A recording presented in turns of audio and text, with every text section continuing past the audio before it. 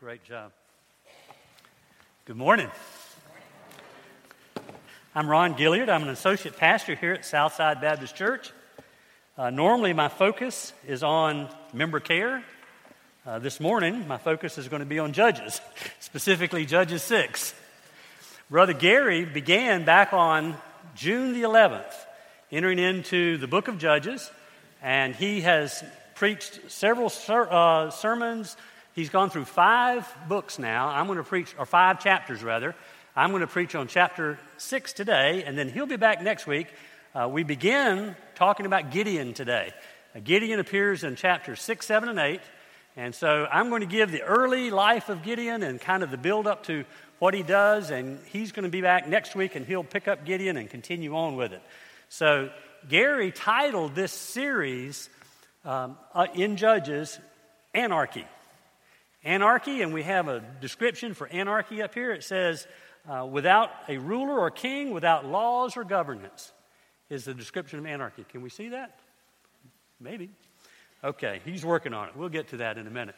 Anarchy, talking about no rules, no, let me do my own thing. Sound familiar? Well, this was 3,000 some odd years ago when Gideon and when the book of Judges was written, but Judges 17:6 has a verse that kind of sums up for us what the entire book is about in great sense. In those days, there was no king in Israel. Everyone did what was right in his own eyes. Now, does that sound like something that was a long time ago to you? Sounds kind of current, doesn't it? And we have songs that say, do it my way. We have advertisements that say, order it your way. And I think Andy Stanley was the one who Gary quoted as saying that the American dream is to do what we want, when we want to do it, with whoever we want to do it with. And we add kind of on the tail end of that, he added, if it doesn't hurt anybody. But Gary preached a very wonderful sermon 2 or 3 weeks ago in which he talked about he said, you really don't not hurt anyone. If you're involved in drugs or pornography or who names it, there's people that are being affected. There's people being hurt outside of what you're doing that still are affected by it. So to not hurt anyone is kind of, it's not going to happen that way. Back with the children of Israel, 3,000 years ago, they had a kind of a simple, there was a lot of civil anarchy present in the book of Judges. We're going to focus today on moral or spiritual anarchy. The children of Israel really had a simple choice. They could follow God, or they could follow a pagan. They could not follow God, follow something else, follow a pagan. Things haven't changed, guys. Same today, isn't it? That's really the same choice we have today. We can follow God or we can follow something else. Now, the children of Israel went through this cycle that we see. I'm smiling because I can't believe they went through it over and over again. They had this huge disobedience that the children of Israel would go through, and then a disaster would befall them. The disaster would come, and then they would pray, oh, God, help us. And so, sure enough, God would deliver them from it. And then everything would be fine for a period of time, and then that cycle would run itself again. It would all happen again. So, as we look at the book of Judges, Brother Gary, he concluded that there were 5 insights that he felt like were really important that we should not miss. And so I would be remiss if I don't mention them to you again. The first one was, unconquered sin will eventually conquer us. If we have a problem, a lot of times the biggest problem is us admitting we have a problem. But if we do, in fact, have a problem with something, if we don't conquer it, it's going to conquer us. The problem is going to take us over. And so that's number one. The second one is moral decline is a downward spiral. And I often think of this, there's an old gospel song, I think it's a gospel song that says, sin looks a lot better coming in than it does going out. Is that an old gospel song? And you hear what it says. It's saying, boy, we actually kind of wink at some things. We're the beginning. I come from an unfortunate generation that wrote songs about cocaine, for Pete's sakes. We see things on television and in movies, and we kind of look the other way like we really didn't see it, like it wasn't a big deal. But boy, I tell you what, when sin gets full blown and going, it's ugly. It gets painful and hurtful. On the way out, it's ugly. It's really not good at all. So moral decline is a downward spiral. That's true. Third is God will not share the throne of your heart with anyone or anything. Now, that's kind of common sense-ish. You can't imagine God saying, okay, all right, here you go now. On Monday, Tuesday, and Thursday, I want you to follow me. I'm going to be the master of your life. I'm going to be your king. And now on Friday and Saturday, you do whatever you want to do. He's not going to do that. That's just not going to happen. So then the fourth insight from Judges is that God will eventually hand you over to the master of your own choosing. That's kind of a sad one in a way. I tell you, Romans, the first chapter of Romans is a vivid example of that occurring, where he finally says, I've talked to you. This is what you want to be. This is who you want to be. This is what you want to do. You go and be blessed, and the consequences go with you. So he will turn you over eventually to your own choosing if you don't give in. Finally, he says we need a true Savior. So those are the five. Certainly we do need a true Savior. Now let's look at just chapter 6 only. Chapter 6, Lisa, if y'all know my wife and I, we used to be with the International Mission Board, and we lived in another country. And before we went, they said, let's give you a pointer. One of the things that you might want to do is tell your biblical truths through kind of a storying method. The storying methodology is where some countries, and it doesn't have anything to do with them not being technologically up to date, or some countries, that's just how they've passed down stories year after year after year after year after year. And oftentimes it's easier to be received rather than when you're trying to give them, it sounds more like you're trying to give them a law or whatever, you're trying to show them how to do it. That's not doing it. You're telling them a story. You're telling them a story that has the truth in it that you know that you want to share with them. So today, and I'll give you this example. Today, the book of, the chapter 6 has 40 verses in it. We're not going to read all 40 verses. We're going to read maybe 10 or 12 of the 40. But I'm going to tell you the story, okay?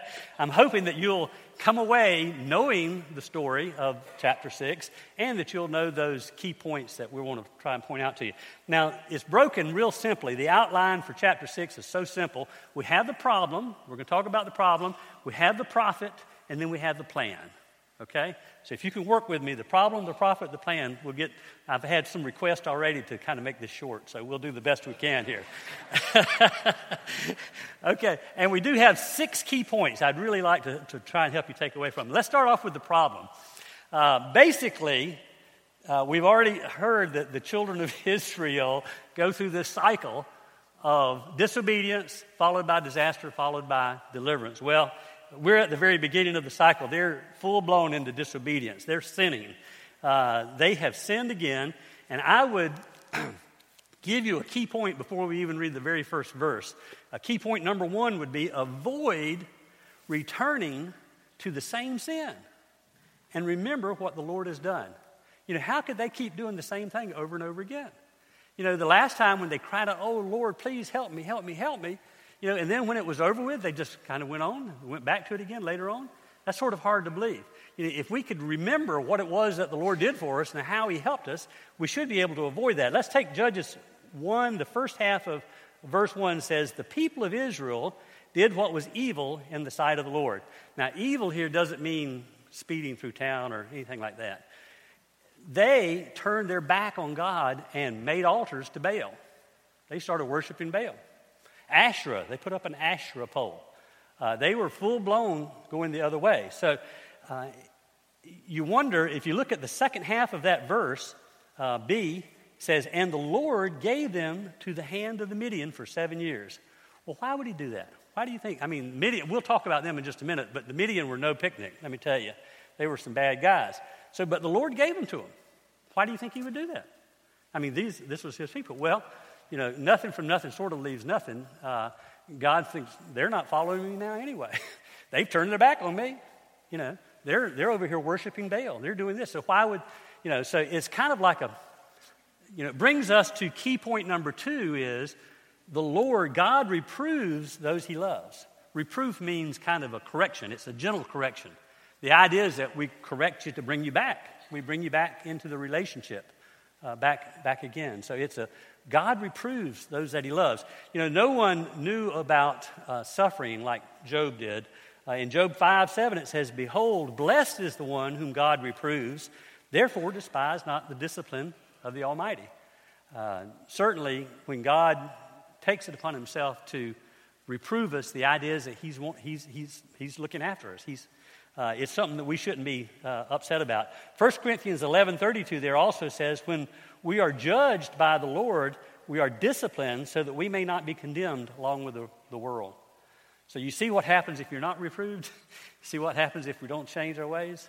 We go just the same way as the rest of the world into condemnation. And then the last one, of course, is Revelations 3:19, and this is spoken by Jesus himself. It says, "Those whom I love, I reprove and discipline. So be zealous and repent." I love Jesus' ministry began with the words repent. I mean, he never, that's always been a part. It's not enough to say, "Oh boy, I want relief. I need help." It was repent as well. So let me tell you about the Midianites. The Midianites were some bad guys, as I said. The Israelites became familiar with them way back in the beginning when they first came into the land that the Lord gave to them. They encountered them then, and they were harsh with them. I mean, their policy was to kill every adult Midianite they could find, adult male, take that back, that they could find. And they killed a lot of them, but not all of them. And of course, the Midian clan rebuilt itself over the years. But the Midianites had no love lost for Israel. I mean, it was kind of easy for them to see that they could not like them. But at any rate, Israel was having such a prosperous time. Boy, life was easy. Nobody was fighting with them. Things were going good. They were so much so that they quit worshiping God and started worshiping Baal. It was just easy. Their crops were growing good, and their cattle were growing, and everything was going good. Well, the Midianites saw this, and they said, we need to go and take all that away from them. And they said, let's wait. Don't do it now. They're planting. Now they're pulling weeds, and they're doing all that hard work. Let's wait until harvest time. So that's what they did. So the Midianites waited until harvest. Then they came down by the thousands. The scripture says it was so many that they couldn't even count. I mean, it was like locusts. They just went over everything, took all of the food, took all the watermelons off the ground, took all the corn off of the thing, pulled all the peanuts up out of the ground. I mean, they just got everything. And you don't know they didn't have peanuts. They may have had. Anyway, they just came and took the food source right away from them and took some of their animals. And anyone that got in the way was dealt with. So possibly, they consumed some of this in the process, but they took it away so that they would have food for the winter. And they basically stripped them. Not only that, but they drove in their herds of camels and cows and sheep and let them eat up the rest of the crops. Everything was there. So it was decimated. Israel came out of that feeling like the first year, what happened? What hit us? They probably were on the diet of all diets that first year, trying to figure out how they were going to get through the winter time. Okay, well, now the next spring comes and they think, what are we going to do? Well, we can't not plant. We can't not grow. We don't know if they're going to come again or not, but we can't not try to live. So they grew the crops again and went throughout, pulled the weeds, took care of them, and come harvest time, the Midianites show up again. So as you read in the scripture, for 7 years, this went on for 7 years. The only alteration that they made was they identified in the mountains some little caves over in Cappadocia, where we used to live. Well, we didn't live in Cappadocia, but it was in Turkey. We used to visit there, and it was the same way. Christians who went and lived in the caves for protection during persecution times. Well, this is what they did. They went up, and they probably started trying to get some early food sources and get it up into the caves so they could survive the weeks and months in which the Midianites came in and ravaged them. Until after 7 years, they just had it up here. It was all they could take. They cried out to the Lord.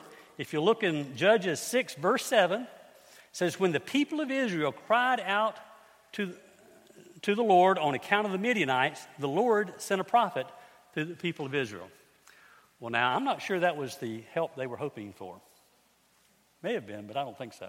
They were looking for relief. They had this problem, and so the prophet comes. What do you think the prophet does right off the bat? He says, you have messed up, buddy.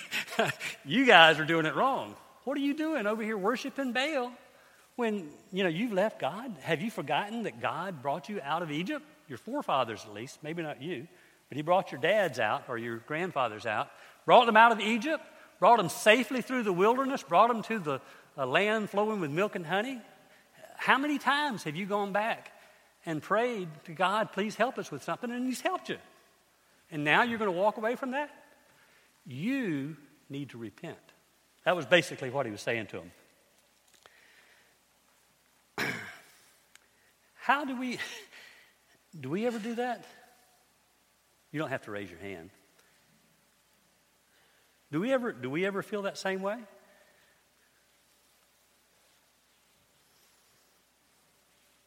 Do we ever say, God, please help me with this problem? Please help me with, we don't think about the repentance idea, do we? But we sure think about the problem, and we think about the relief that we'd like to have with whatever it may be. Tim Keller is an author and pastor, and he writes that we ask for forgiveness. We regret having a problem, but we're not in tune to feel repentance. And he refers us to 2 Corinthians 7:10, which says, godly sorrow leads to repentance that leads to salvation and leaves no regret. But worldly sorrow brings death. One of the worst things about worldly sorrow is, when the consequences are over with, we go back to doing what we were doing. Many times we go back to the same problem. We do this again. We want relief. We regret having the problem, but we don't have repentance. And key point number 3 says, godly sorrow leads to repentance.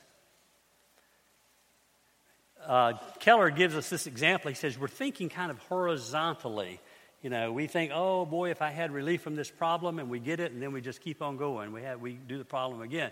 He says we need to be thinking vertically, in which we say, well, I had this problem, and you say, God, please forgive me.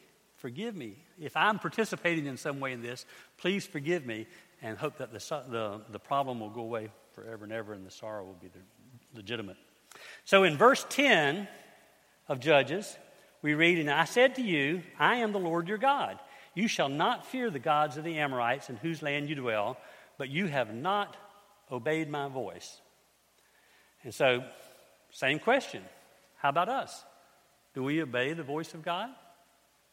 Do we follow his commands? It's a good thing to ask ourselves from time to time. I have key point number 4, but it's kind of complicated, and it's sort of long, and you might have trouble getting it, so I'm going to try and go through this and see if I can help you get it. You ready for it? Are you ready? Key point number 4 is obey God. Got it? That was the point he was trying to make there, is obey God. Hebrews 1 and 2. Some of you may have said, well, Brother Ron, I hadn't seen a prophet in forever. They don't come around telling us what God wants us to do anymore like they used to. Look at Hebrews 1 and 2. It says, long ago, at many times and in many ways, God spoke to our fathers by the prophets. But in these last days, he's spoken to us by his Son, whom he appointed the heir of all things, through whom he also created the world. The words of Jesus, the teachings of Jesus, the commands of God are all written down for us. We don't have to wait on the prophet to show up. We can go find it ourselves. By the way, if you don't have the Word of God, if you don't have one at home, you don't have one with you, reach in the pew right in front of you there should be a copy of it. Please take that with you. Feel free to take it. Okay, so we've gone through the problem and we've gone through the prophet. Now the prophet, this scripture in chapter 6 doesn't tell us how successful he was by his proclamation of what their sin was and telling them to repent. It doesn't address that, but the prophet goes. So now we come to the plan, and the plan is delivered by God himself. And he does it in the form of the angel of the Lord is what it's called. Now the angel of the Lord appears in Scripture in a number of places, and the handling is almost always the same. The angel of the Lord comes, and he comes to whoever it is that he's going to talk to or help or direct or whatever, and at some point in their relationship, he performs a miracle or something to confirm to this person that he's really who he is. And then at the point where that person says, I think this might be God I'm talking to. Well, at that point, he's out of there. He vanishes. He's gone.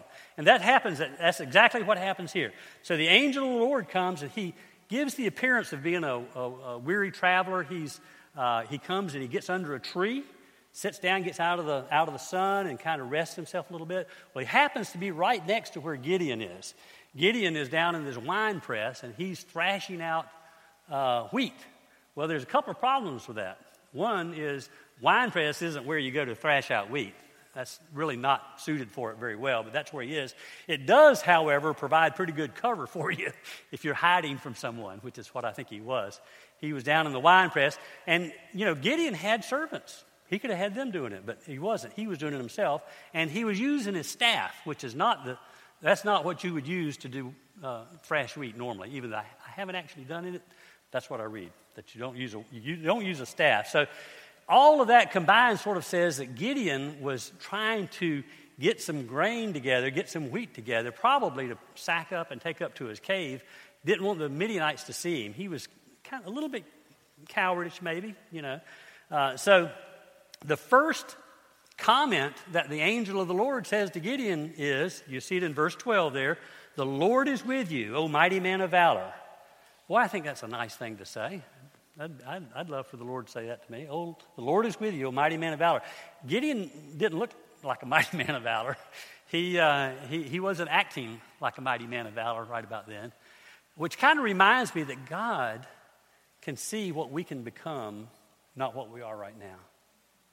God can see where we're going. I recall being at a missions conference with Lisa down in Winter Park, Florida years ago, and a guy from Woodstock, Georgia, his name is Johnny Hunt. I don't know if you know him or not. Johnny was preaching, and he was trying to say to everybody, he was saying, now, God can use you, and you're sitting there saying, God can't use me, I'm too young. He loved to point. He said, God can't use me, I'm too old. God can't use me, I'm not trained. I don't have enough education. God can't use me, I've got too much education. Whatever, we're just coming up with all sorts of things. And he said, wait. Are we talking about the God who created heaven and earth? Are we talking about the God who takes a planet and spins it out in space and it goes exactly where he tells it to? That's the God we're talking about? He can use you. The question is, will you let him? That's the question. So key point number 5 is, God can use you. Absolutely. All we have to do is say yes. So Gideon, he did not respond the way I would have liked to. If I had said to him, hey, the Lord is with you, a mighty man of valor, I'd expect you to take that as a compliment and be kind of humble and talk back to me. Look at what he said in verse 13. And Gideon said to him, please, sir, if the Lord is with me, why then has all this happened to us? And where are all his wonderful deeds that our fathers recounted to us, saying, did not the Lord bring us up from Egypt? But now the Lord has forsaken us and given us into the hand of Midian. Boy, the first thing that comes to my mind is a cartoon figure where God goes and zaps old Gideon and he's just ashes. He doesn't do that. He's very, very patient, very kind, very loving. In Turkish, anybody here speak Turkish other than my wife over there? Me? Yes, good, okay. They have a tense. When I say, like present tense, past tense, that type of, they have a tense called mush.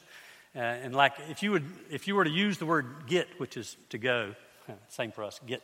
But anyway, to get would be to go. You say get mush means that I saw her. I know that she left. I didn't actually see her leave, but I know that she did. She's not here now, so I know she left. You understand what I'm saying? In other words, it's a tense that says, I didn't actually see it firsthand. Here's another example. Dumushgunu. Dumushgunu is birthday. And say, his birthday, I didn't actually see him being born, but because I see him, I know that he was born. So that's his birthday. And that mush, adding that to the language, that whole tense, anytime you use it, you're saying, I didn't see it firsthand, but I know that it's true. Well, Gideon could have used that right here because he wanted to see those miracles firsthand. Well, the miracles were all a part of the formation of the church and of all that was going on at that particular time. And but he was told about them. He should know them based upon other things. So verse 14 there says, and the Lord turned to him and said, he kept his patience, very calm, said, "Go in this might of yours and save Israel from the hand of Midian. Do not I send you?" So God commissioned Gideon of sorts right then and there. Now Gideon, not without wanting to verify, "Can you show me a sign? Are you sure this is really who you are?" And then he kind of rethought it. He says, "Well, I'll tell you what. Listen, if I go and get a present for you, will you promise to stay here until I come back?" He said, Go get your present. I'll stay until you come back." So Gideon comes back he goes and gets meat, puts it in a basket, gets some unleavened cakes and a pot full of broth, brings it all back. I guess like he thinks he's going to feed this guy or something. And so the angel of the Lord says, "Put it on the rock right there. Put the bread down, put the meat on top, pour the broth all over that." And so he does that. Then the angel of the Lord takes his staff, just touches the edge of the meat with it, and from the rock, fire comes up like a sacrifice and burns it all. And as the smoke's going up, the angel of the Lord vanishes and goes up as well. Well, Gideon says, "I have been talking face to face with God. This is terrible." He was afraid. He was frightened. Well, God knew that this was happening, so he immediately says to Gideon, "Be calm and carry on." No, he didn't say that. He said, "I'm not going to kill you. You're not going to die. Don't worry." So he tells him to calm down. It's going to be okay. Now, Gideon, the scripture goes on to tell us that it doesn't say when exactly. It says later. The scripture says later, God comes to him, probably that night, because he says, "Okay, Gideon, here's the plan, buddy. First things first, we want to tear down those altars to Baal. We want to tear them down, pull up that Asherah pole that you see out there, chop it into wood.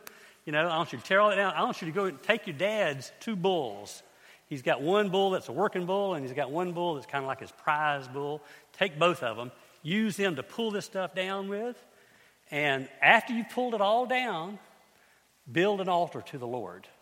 Take that Asherah pole that you chopped up, put the wood on there, kill bull number 2 and put him on top and do a sacrifice to the Lord." So Gideon did exactly as the Lord said. Brings us to key point number 6. We cannot keep altars to sin in our lives. We must tear them down and replace them with ones to the Lord. Most of us think, we don't have an altar to sin. Well, do you have a computer? Do you have there's a lot of, most of us have been through this exercise. Gary gave a sermon not long ago about masters in our lives. And who is the master of our life? And you've gone through this exercise where you've looked at your checkbook and you've looked at your calendar and you see what is it that's important to me and where do I spend my time and my energy and my thought process? What's really the master of my life? If we have an altar, if we have something that we're spending way too much energy and time on, that's what we're talking about here, is taking down the altars to sin in our lives. Gideon did exactly as God told him to do. Now, he was happy that it was nighttime because the scripture says that he was worried. His dad was out there worshiping Baal with the others, and the men of the town, he just knew this was going to be a problem. Well, guess what? He was right. In verse 31, if you look at that, but Joash, I jumped to the scripture. The next morning, the guys get up and they go to worship, and their altars have been torn down. And they say, who could have done this? Well, it didn't take them long to figure out, it had to have been Gideon because he would not come and worship Baal with us. He still worshiped God. And so look there in verse 31. They came to Joash, that was Gideon's dad. They came to his house and said, send him out. We're going to kill him. He has torn down the altar to Baal. Well, verse 31 says, but Joash said to all who stood against him, will you contend? That means will you take up for? Will you take up for Baal? Or will you save him? Whoever contends for him shall be put to death by morning. The priest of Baal and they've not had a good history of surviving this type of encounter. It says, if he is God, let him contend for himself. But his altar has been broken down. So if Baal is really a god, he can take care of Gideon. What are you all upset about? I don't know if this was Joash's, if he had a word from the Lord on this, or if this was just his dadness coming out in him, taking up for his son Gideon. But at any rate, he turned the tide in their thinking completely. It says then that in verse 32, therefore on that day, Gideon was called Jerubbaal. That is to say, let Baal contend against him because he broke down his altar.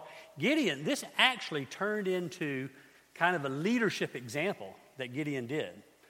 He was no longer, the men in his town were no longer against him. They thought, wow, Gideon took charge. He was decisive. He did this on his own. So the next part of the scripture is that the Spirit of the Lord came upon Gideon. Gideon did, in fact, take a leadership role. It says he blew his trumpet. You remember how in the military you blow a trumpet to do all kinds of things, to wake up, to go to sleep, to come, go, etc. Well, Gideon blew his trumpet and it rallied all the men to come to him. And so he said, we're getting ready to fight the Midianites. He sent messengers to all the towns around and to other towns. Well, when they heard that all of his people, all of his men were all behind him, they came. And before you know it, there were record numbers. He had lots of people there to help.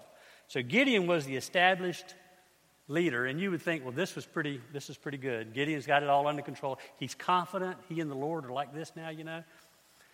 He said to the Lord, he said, now, what is it you want me? Are you telling me that you're going to give me this victory over the Midianites? That's what Gideon is basically saying to the Lord. Are you saying that I'm going to lead this fight against him, and you're going to give that victory to me? He said, how about if I take a fleece? You ever done this? You ever had a fleece about something? He said, how about if I take this fleece and put it down? It's a wool fleece, a little square of wool. And he says, if tonight when the dew comes, dew normally covers everything. He said, how about if the dew just lands on the piece of fleece only, and all around it's dry? That'll be a sign. That'll be a sign that you're telling me this is what you want me to do. Is that okay? So he goes to bed, gets up the next morning, sure enough, the fleece is soaking wet. I mean, it's got the dew all over it, but all around it's dry. Now, normally, would you think, well, that's his answer. He asked God, and God gave it to him. Is that the end of it? Nope. Just like us, I mean, we think, are you sure, Lord? Especially if it's something hard, something difficult, something we really didn't want to do. We ask a second time to be sure. Now, are you sure that's really what you want me to do? So he uses the same example, slightly different. He says, let me put the fleece out. How about this time the fleece stays dry and everything else gets wet? So he wakes up the next morning, and that too has happened. So it's a direct sign that God is telling him that he then should, in fact, lead his people against the Midianites. So now that's the end of chapter 6. You've heard everything in chapter 6. How about that? Didn't take very long, did it? Next week, Gary will lead us on into the battle that Gideon fights. God showed amazing love and amazing patience with Gideon throughout this. But he has that love for you and I as well. In John 3:16 says, for God so loved the world that he gave his only son, that whoever believes in him should not perish but have everlasting life.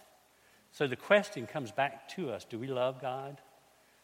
Do you believe that Jesus was sent by him to this earth to live as a man, to die on a cross for your sins and for my sins? Do you believe that he was raised 3 days later from the dead by God, that he ascended into heaven, and that he awaits all of us who call him Lord right now? Have you ever had a time where you haven't called Jesus Lord, he hadn't been the Lord of your life in the past, but you'd like for him to be? You'd like to talk about it? I'd love to have you come forward. We're going to sing a song, if I can get musicians up here. We're going to sing a song of invitation. And for anyone, if you'd like to come forward and pray at the altar, if you'd like to talk with me, if you would like to express your love for the Lord and that you would like for Jesus to be your master, I'd love to talk to you about it.